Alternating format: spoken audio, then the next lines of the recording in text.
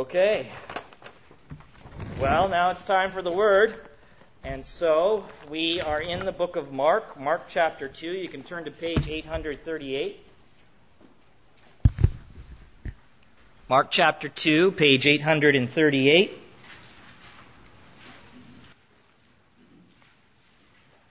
If you're using one of the church Bibles.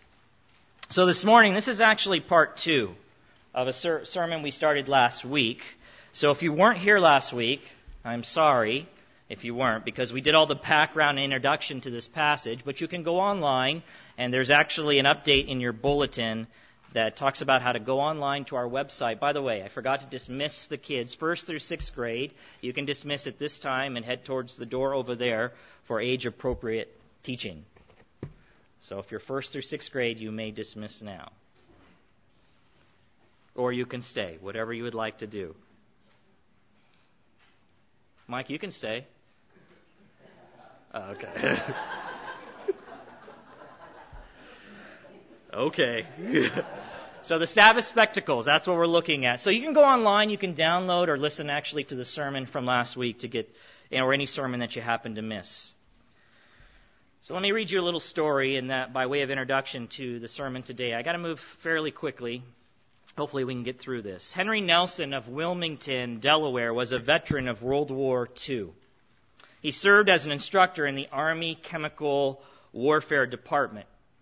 Yet he ignored a warning by the superintendent of the Riverside Housing Development that the apartment he lived in was being fumigated with hydrogen cyanide gas. Tore down the barricade at the door and went in after 2 blankets. The neighbors saw him remove the sign and the barricade and go in to retrieve the 2 blankets, and they called the development office. But when employees arrived, it was too late. Nelson lay sprawled on the living room floor with the 2 blankets in his arm. And despite both written and verbal warnings, and despite his training in the military, in the army, he went in to his death.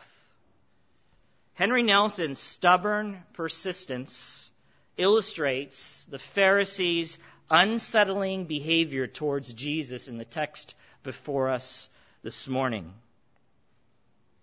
To their harm, they stubbornly ignored all the clear signs, warnings, and even the scriptures that they claimed to be experts in. If you're in Mark chapter 2, we'll be reading verse 23 through chapter 3, verse 6. Just follow along with me. One Sabbath, he was going through the grain fields, and as they made their way, his disciples began to pluck heads of grain. And the Pharisees were saying to him, "Look, why are they doing what is not lawful on the Sabbath?" And he said to them, "Have you never read what David did when he was in need and was hungry, he and those who were with him? How he entered the house of God in the time of Abiathar the high priest, and ate the bread of the presence, which is not lawful for any but the priest to eat, and also gave it to those who were with him?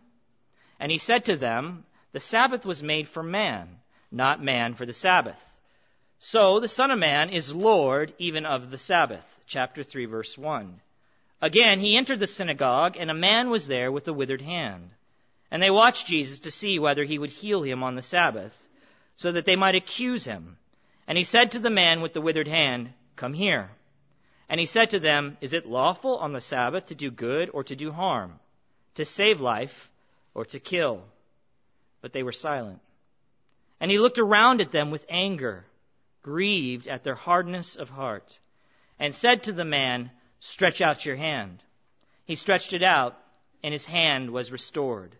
The Pharisees went out and immediately held counsel with the Herodians against him, that is, how to destroy him. Last week, as I was saying, we looked at some background information, specifically on the Sabbath, and we will not do that this morning. We do not have the time. We also looked at the context to help illustrate how shocking and disturbing the Pharisees' behavior really was in light of the fact that Jesus and his disciples were entirely innocent in this matter. They had done nothing wrong. They had not violated the law of God as he had intended it. He obeyed it. And the Son of God, that is Jesus, made multiple attempts to show them the error of their ways, that they were wrong, actually, in this matter.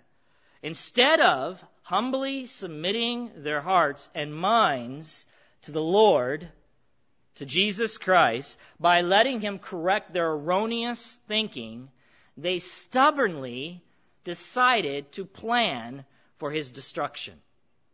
That's the review from last week. So this week, I said we would look at 3 disturbing characteristics of Jesus' opponents, that is the Pharisees, that we as Jesus followers, Christians, must not imitate. You can open your bulletin for those of you who are unfamiliar with this and look inside, and there is an outline where you can follow along to keep track or to take notes.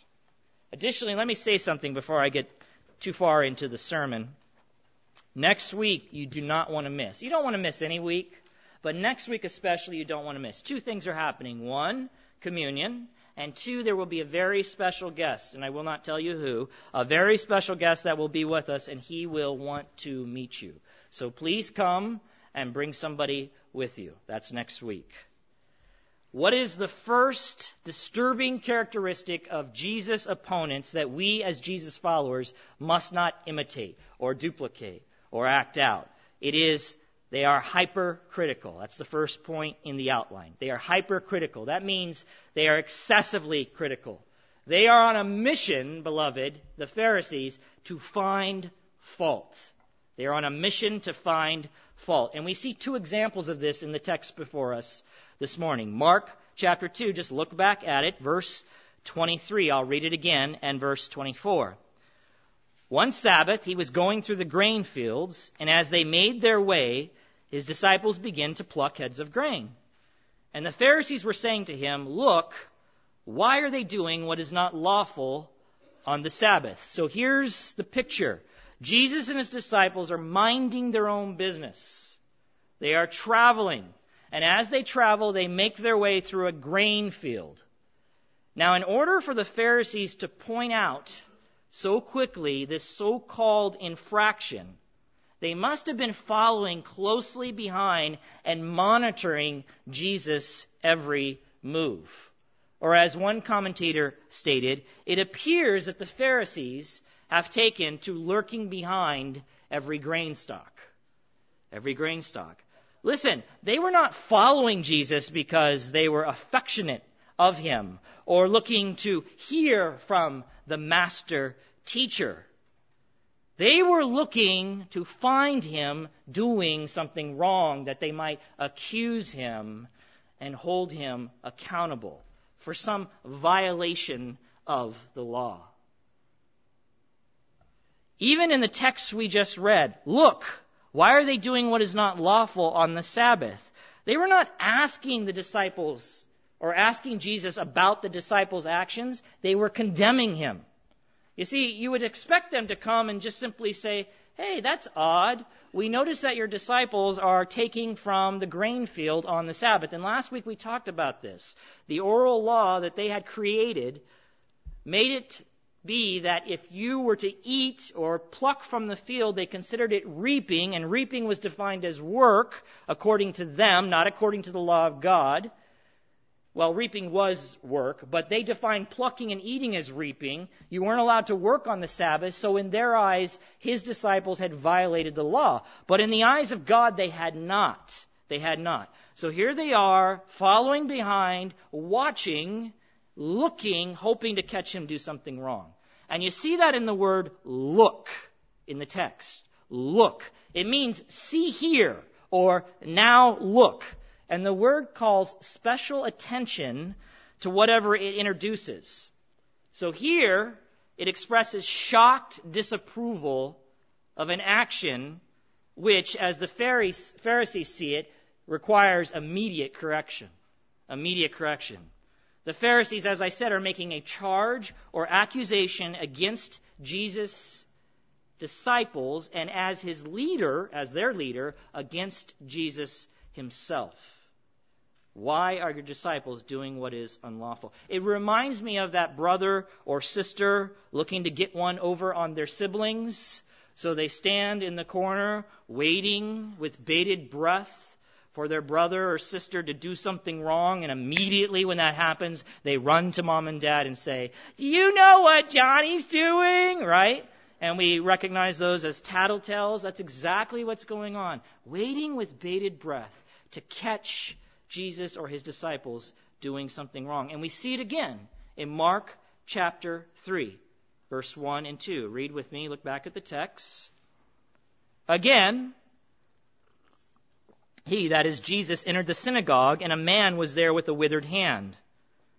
And they watched Jesus to see whether he would heal him on the Sabbath so that they might accuse him. The they in that sentence are the Pharisees. If you look at verse 4 and verse 6 from the same text, we know it is referring to the Pharisees. That's the flow of thought.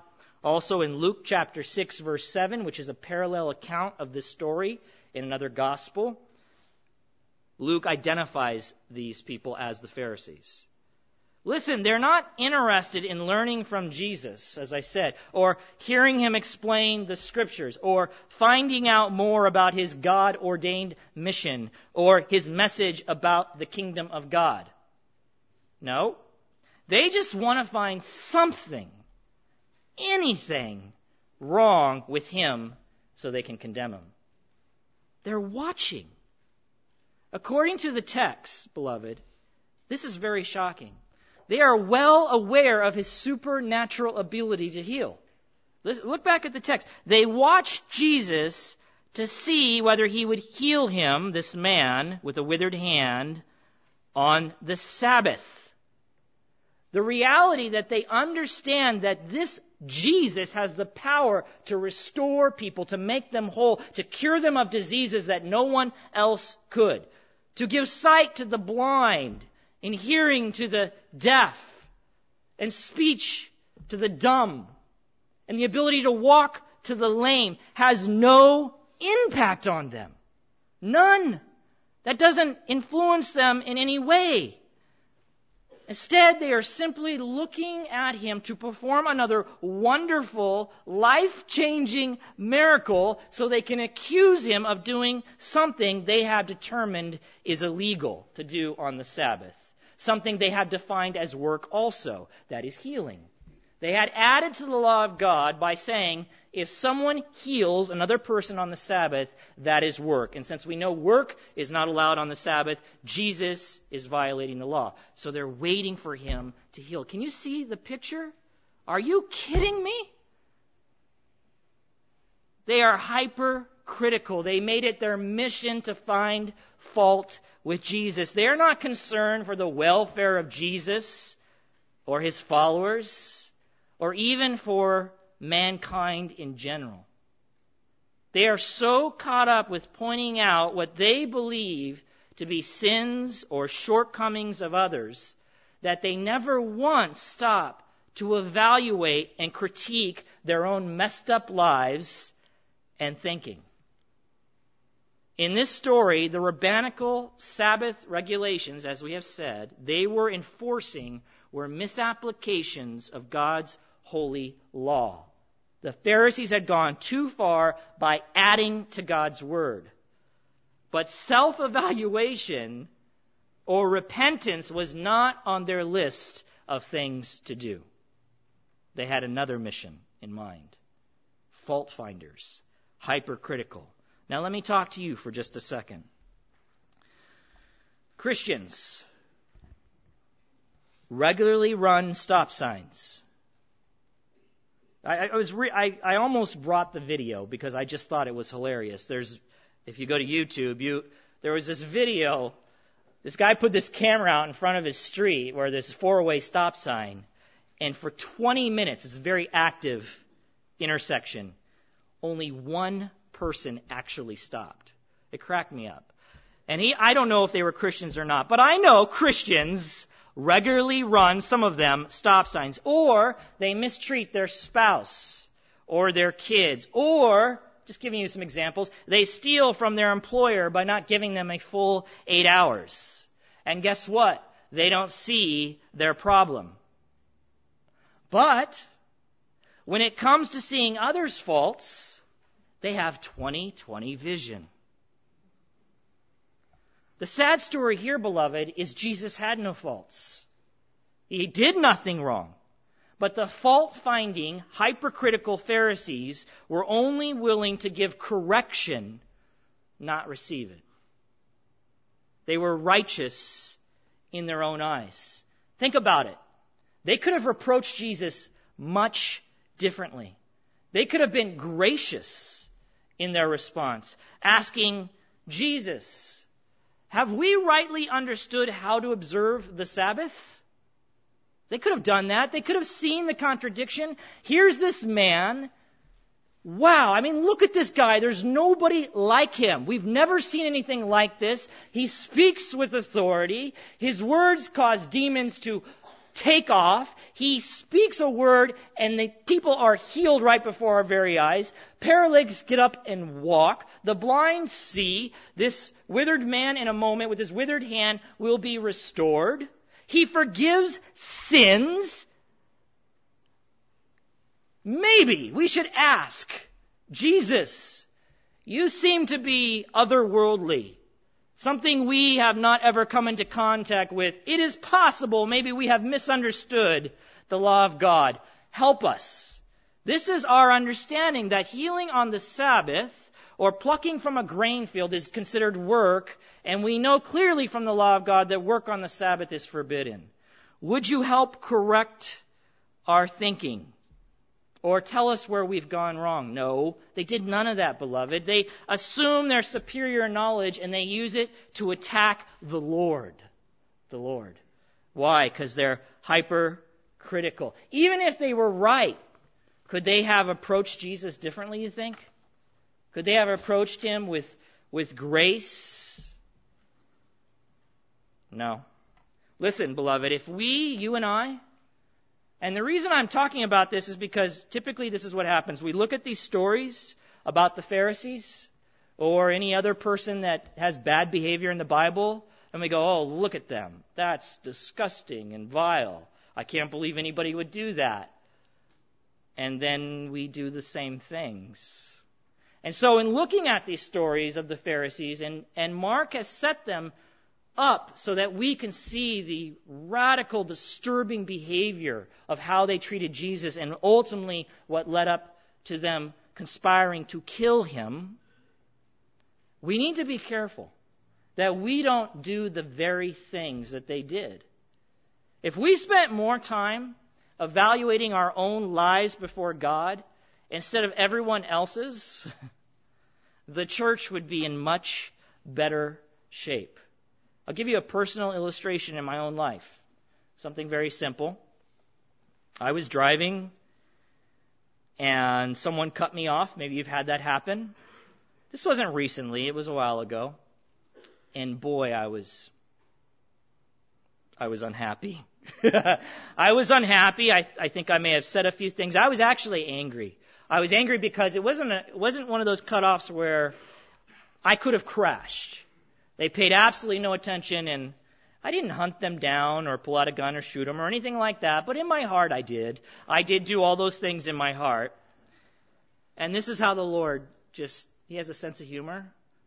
Maybe 3 days later, I did exactly the same thing to someone else.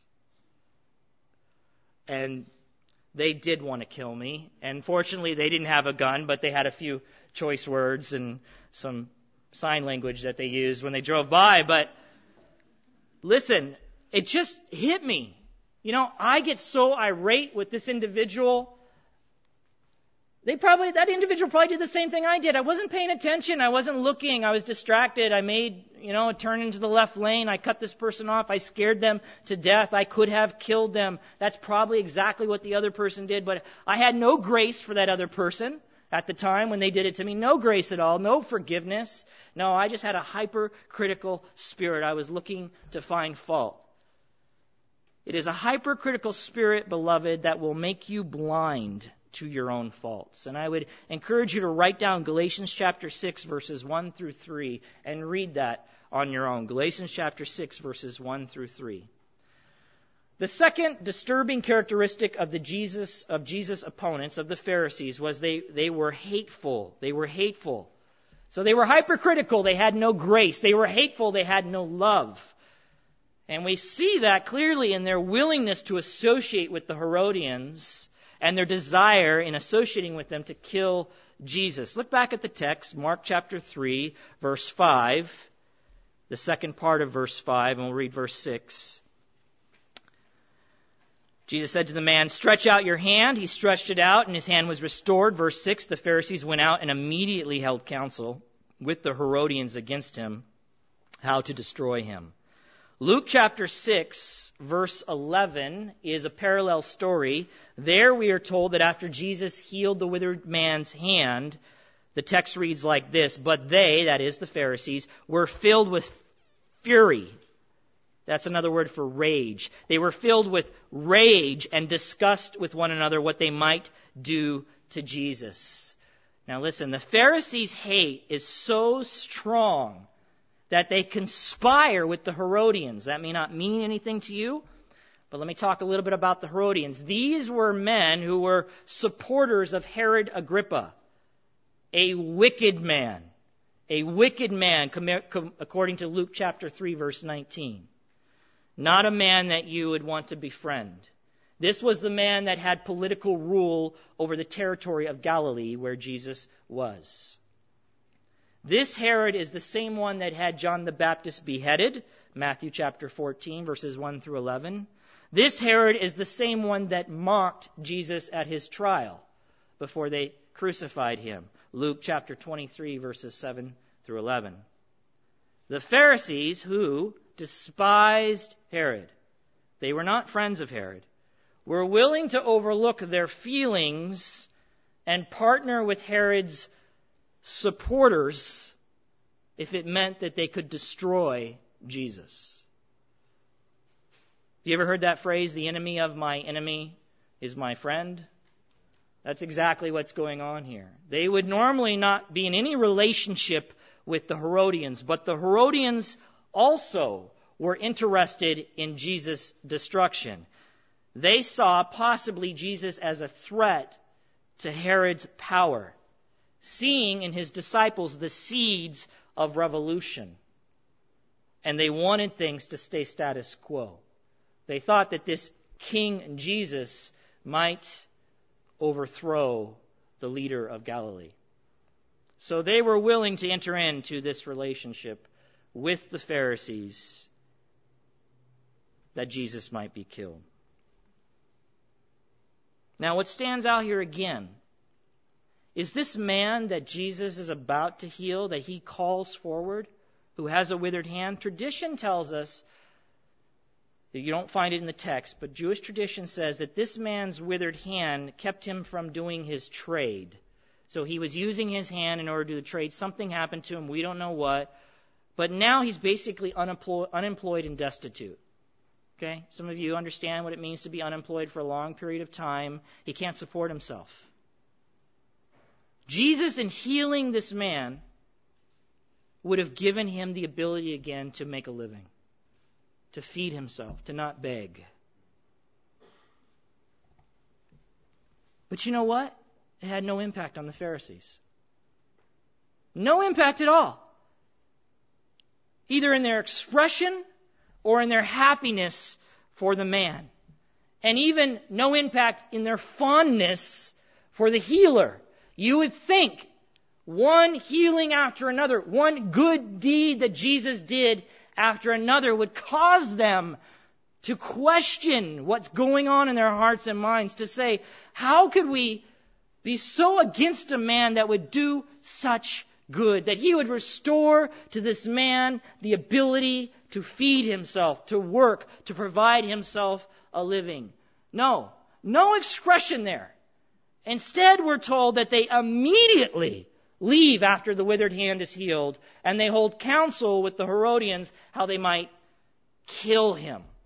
These men, these Pharisees, were so blinded by their hate that they could not rejoice in the good fortune of this man.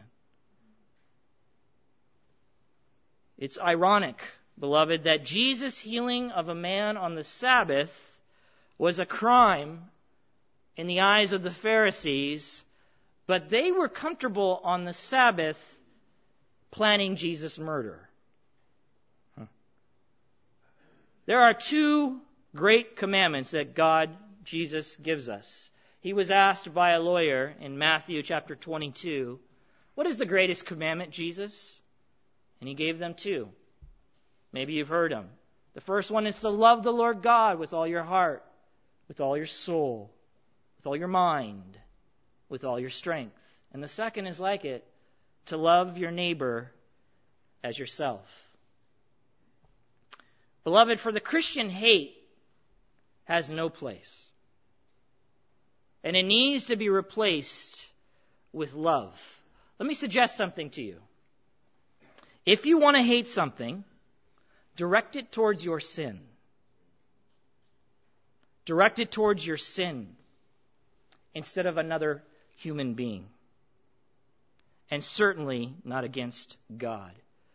If you think with me for just a moment, all the atrocities that have happened on the face of this planet because of one man's hate of another.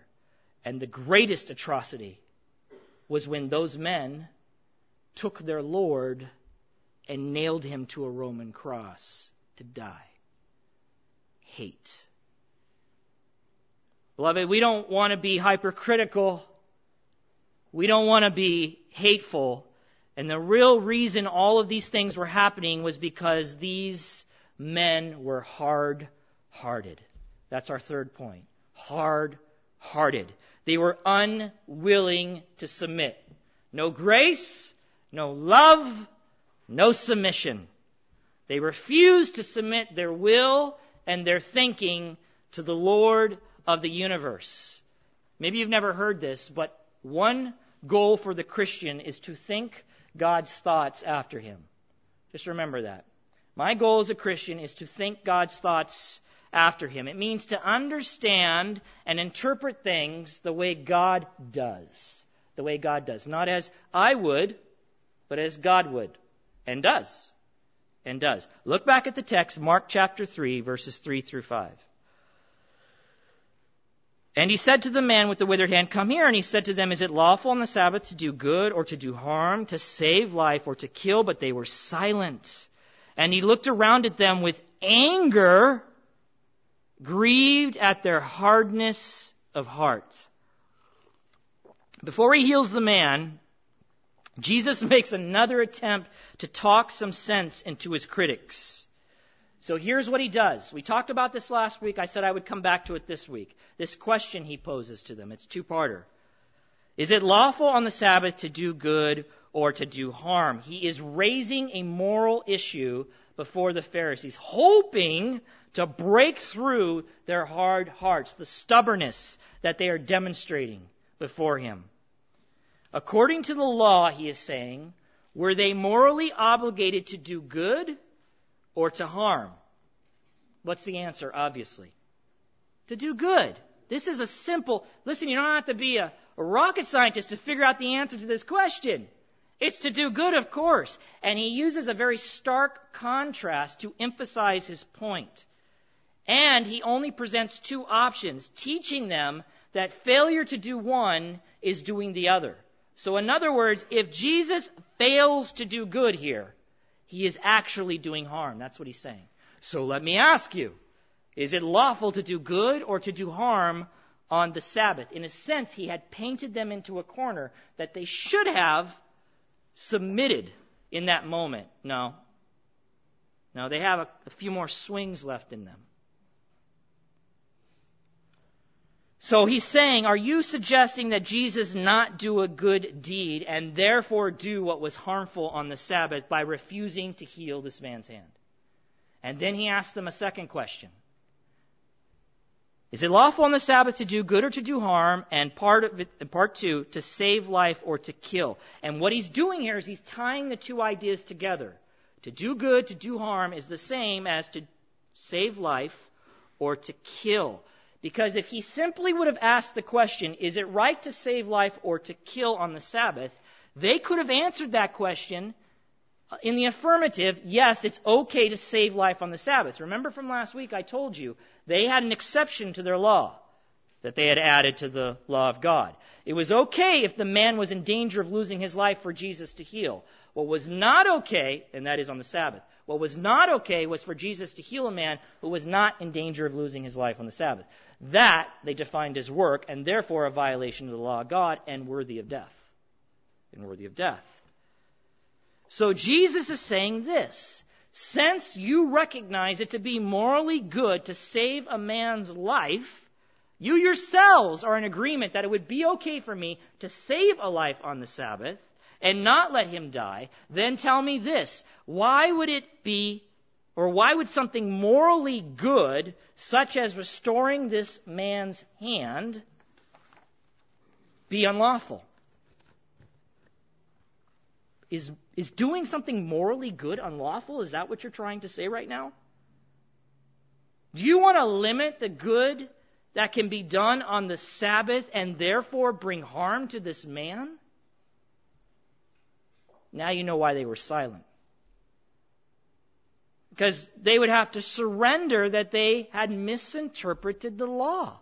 They would have to submit to the Lord and say, we got it wrong. We see now. How could it be wrong for you to do morally good?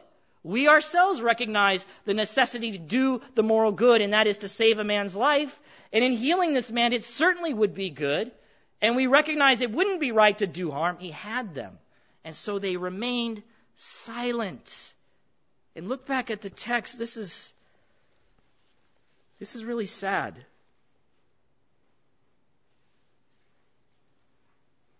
Verse 5, chapter 3. And he, that is Jesus, looked around at them with anger and grieved. He was grieved at the hardness of their hearts. Now, to the modern reader, hardness of heart may have more of an emotional meaning.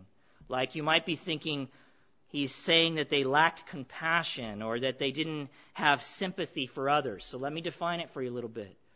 Heart in the Hebrew, when you hear the word heart in the Hebrew, it's closer to the mind. When we talk about heart, we think of, oh, I've got a broken heart, or, oh, my heart is doing flips for him or her. And it's very emotional. There's an emotional attachment. But the heart was the center of the mind and the will in the Hebrew understanding. Okay, so think of mind when you read the word heart or the will in the Bible. It's not primarily concerned with the emotions.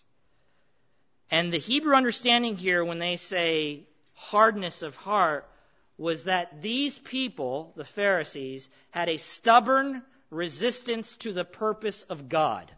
It was a stubborn resistance to the purpose of God. The very opposite of that humility and gentle teachableness which God requires.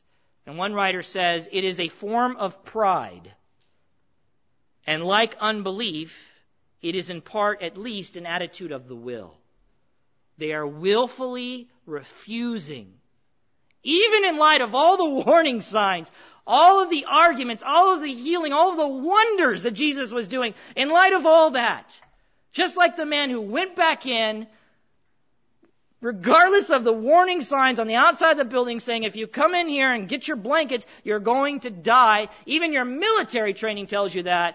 Oh, he knew better. He goes in, grabs his blankets, and the results are tragic. And in the same way, these Pharisees, even in light of all the evidence, hardness of heart, I will not bend my will, my mind, my heart to you, Jesus. I will not change my thinking in this moment. The original language there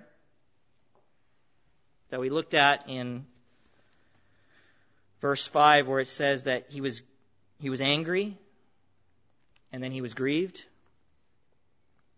The tenses of the original language tell us this, that his anger was momentary, but his deep-seated grief was ongoing.